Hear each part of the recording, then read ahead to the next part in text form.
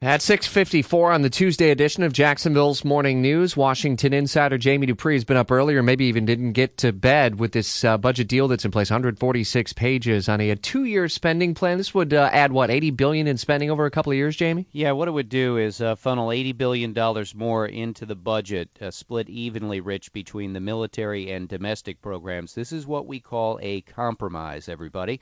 The Republicans wanted more money for the military. The Democrats said, okay, we want more money for domestic. The Republicans don't like that. The Democrats don't like the military money. You shake hands and you swallow hard, and you have to accept what the other wants. The plan would also raise the nation's debt limit, raising that through March of 2017, early on in the next administration. The extra spending in this deal would be offset by a series of one-time and longer-term savings in the federal budget and in entitlement programs. It's very similar, Rich, to a deal that was cut 2 years ago by Paul Ryan and Senator Patty Murray that allowed more money to go in, but also found ways to save money in entitlement programs. As then and as today, there will be a lot of more conservative Republicans who will give this a big thumbs down.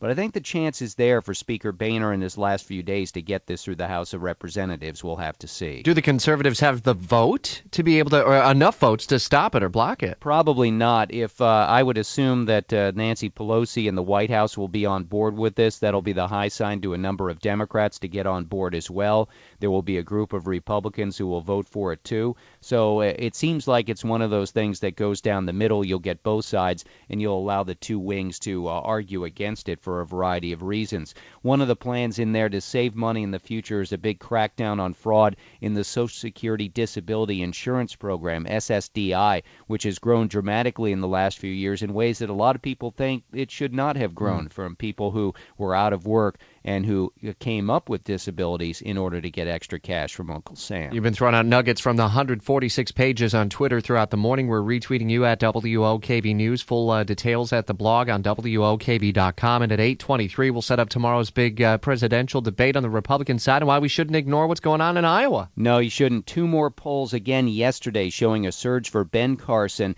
Donald Trump into second in Iowa. What's the one thing that Donald Trump hates the most in life, Rich? Being in second place. We'll see how he deals with that over the next few days. Talk again at 8:23, Jamie.